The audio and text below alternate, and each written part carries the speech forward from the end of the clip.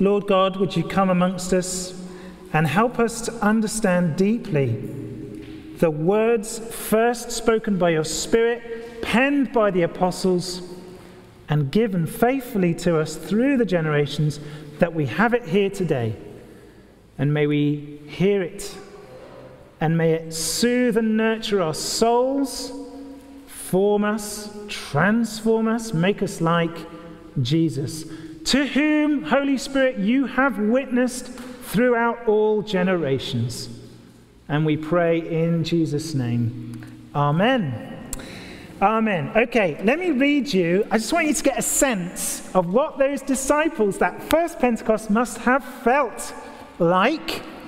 Having heard these words, right? I'm going to read you Luke 24. And Jesus had opened their minds to understand the scriptures. And then he said this. This is Jesus speaking to his disciples. He said, the Messiah will suffer and rise from the dead on the third day.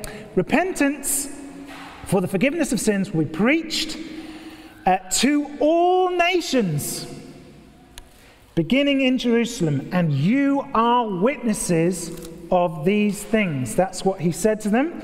And just to confirm it, Luke repeats it in Acts chapter 1, verse 8. Jesus says to his disciples, you will be my witnesses in Jerusalem and in all Judea and Samaria and to the ends of the earth. All right. Those disciples must have heard that and thought to themselves, where do we even start with a task so colossal? You thought about that? These are ordinary people.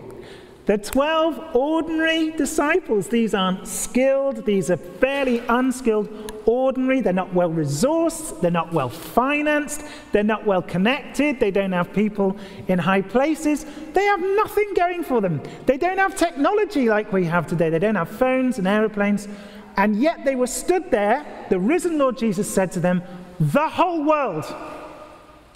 The whole world. That's the task. 12 of them. Now, can you feel that? Just imagine. I mean, we're actually a bigger group in here. Well, I don't know, what, 50 maybe in here with the kids? 50, 60? 12 of us. Imagine it was just 12 of us. And Jesus said, through those doors, to the whole world. It was an insurmountably massive task. We had a prayer meeting on Thursday night. It was a sweet time of prayer. I know a number of us were there, and it was a lovely time of prayer. Of course, it's a moment where we're laying out to the Lord the things that are on our hearts, but I love to listen. I love to listen to the prayers of the church, to the heart cries of one another at a prayer meeting like that. And we discern together, what is the Lord saying, even as we listen to each other pray. And I tell you what I heard. Here's what I heard this Thursday night. That we have in our parish, in a square mile around us here, a huge task. We prayed on Thursday night for people on the high street, retailers, shoppers, people who are materially wealthy but poor in spirit and need the Lord. The elderly. We spent time thinking about those who are trapped in their own homes, perhaps. We spent time thinking about young people, children and families. Vulnerable people. We talked about people who are severely addicted, maybe in our graveyard. Vulnerable people. We talked about Ambleside Drive. We talked about York Road. We talked about exploited people and those who exploit them. We prayed all of those things, and that was just our parish. And you come away from a meeting like that, and I came away from a meeting like that thinking, this is impossible. And that's just 1 square mile of Southend-on-Sea. I'll tell you what else happened this week. We had an inspection of the church on Tuesday. And an architect comes around the church every 5 years, and they take a good look around with ladders. And in 2 weeks' time, no doubt, he's going to present us with a massive document with tens of thousands of pounds worth of repairs, probably, on this roof and on various places around the church. That in itself is a huge thing. How are we going to manage to do that in the next 5 years? And then, forget the task of evangelism and the task of the building. What about my own life? Do you have this? Do you think this? I can't even get my own life on track. Sometimes I think to myself, I just need to sort of get my head straight, sort my family out, sort my marriage out, make sure my job's okay, make sure I can, I'm healthy, eating decent meals 3 times a day, whatever. I can't even do that. And you think to yourself when Jesus says, the whole world. Now let me read you those quotes again, because I actually only half quoted them. This message is called Clothed in Power. I've called this message Clothed with Power because we read this. This is what he actually said, the full quote. Repentance for the forgiveness of sins will be preached in his name to all nations beginning at Jerusalem. You are witnesses of these things. I am going to send you what my Father has promised. But stay in the city until you have been clothed with power. And then Acts 1 verse 4. Do not leave Jerusalem, said Jesus, but wait for the gift my Father promised, which you have heard me speak about. John baptized with water. In a few days you will be baptized with the Holy Spirit.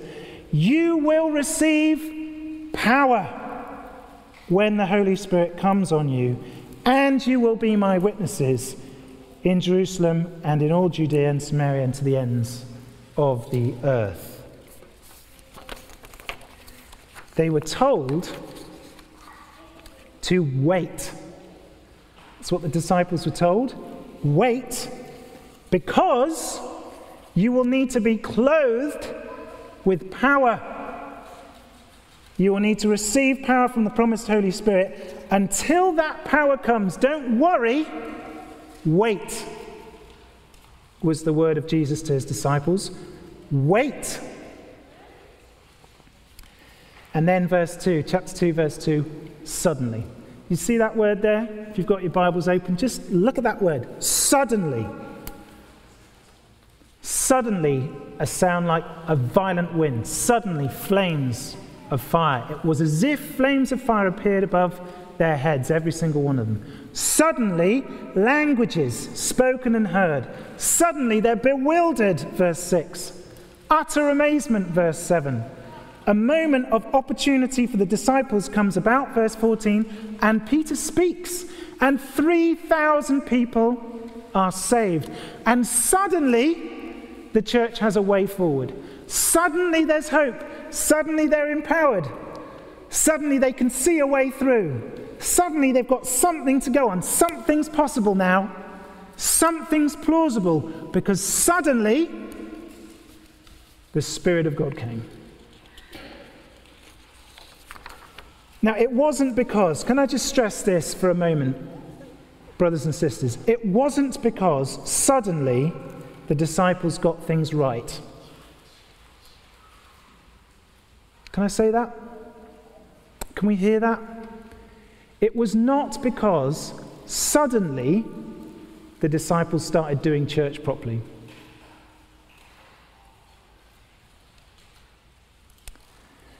In church life, all of us, self-included, want to finish this sentence. Right? All of us want to finish this sentence. The church will have a powerful and effective witness to the world around us if we... How do you want to finish that sentence? We'll finish it 50 different ways in this church alone. We will have a powerful... Suddenly, we'll be able to do some stuff. This church will become relevant and powerful in its witness when we... How do you want to finish that sentence? When we're more like that. when we have more of those things, when we do more of that thing, when we make sure that thing's done properly, when we tell people that stuff, when we don't do these things, when we prioritize those things, then all of us want to finish that sentence in some way. At best, it is complicated waiting. It is elaborate waiting. All of that, all of it is elaborate, complicated waiting. Because nothing will happen, nothing of any great significance will happen until the Spirit of God comes.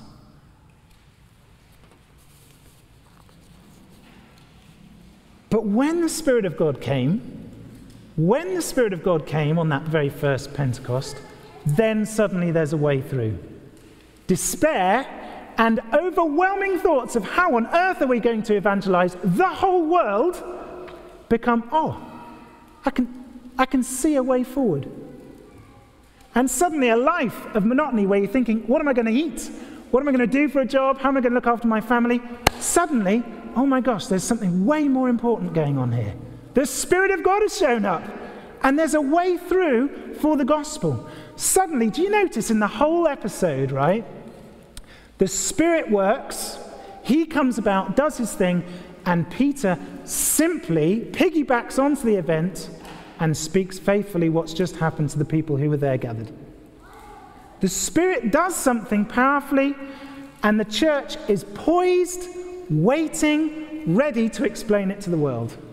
That is what happened at Pentecost. They were waiting. The Spirit came, moved in power, and then the disciples spoke. They just responded to the action of God's Spirit. And 3,000 people were saved. And all of a sudden you've got 3,000 new disciples, and you can start seeing a way to world evangelization. When you've got 3,000 people stood in front of you, all of a sudden our manpower is increased, however many, hundredfold. Brothers and sisters, this is it. That's all I'm really saying this morning. But if we feel despondent, and I know it, I get it, right? You can feel very quickly despondent in church life because you look through those doors, you have a prayer meeting like Thursday night, you think this is impossible. This is an impossible task in this parish, let alone the world.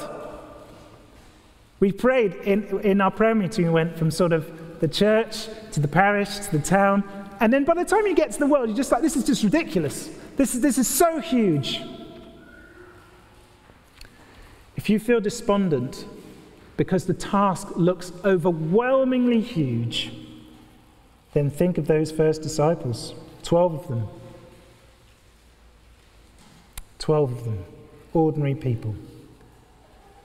When the Spirit of God came, possibility comes forward, plausibility comes forward, a way forward is plain, they can see a route through. The Spirit will achieve this work. It's God's power that will prevail. He does it in his time. Suddenly.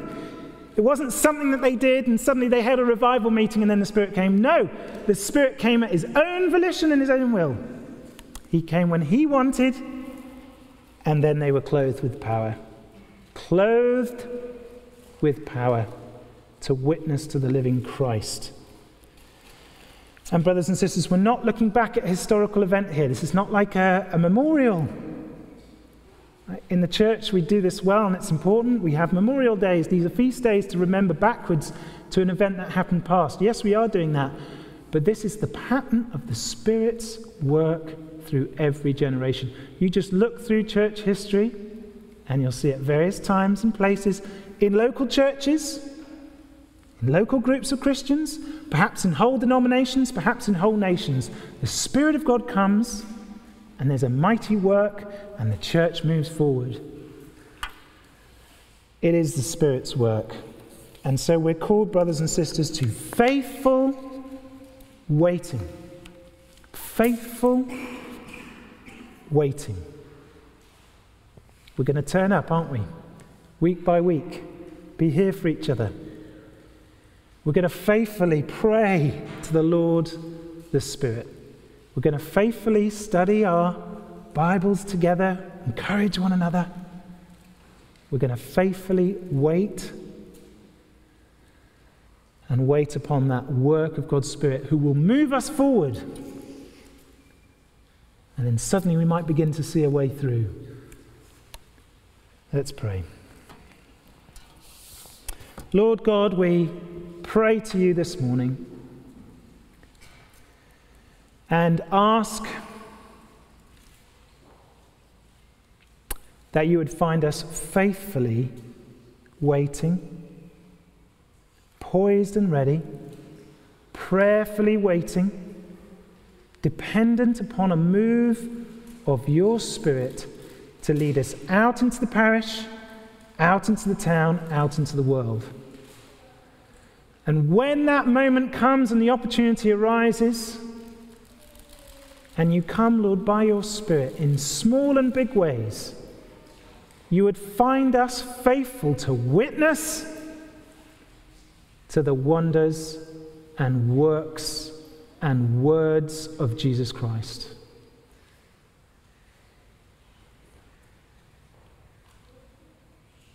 And we pray in his great name.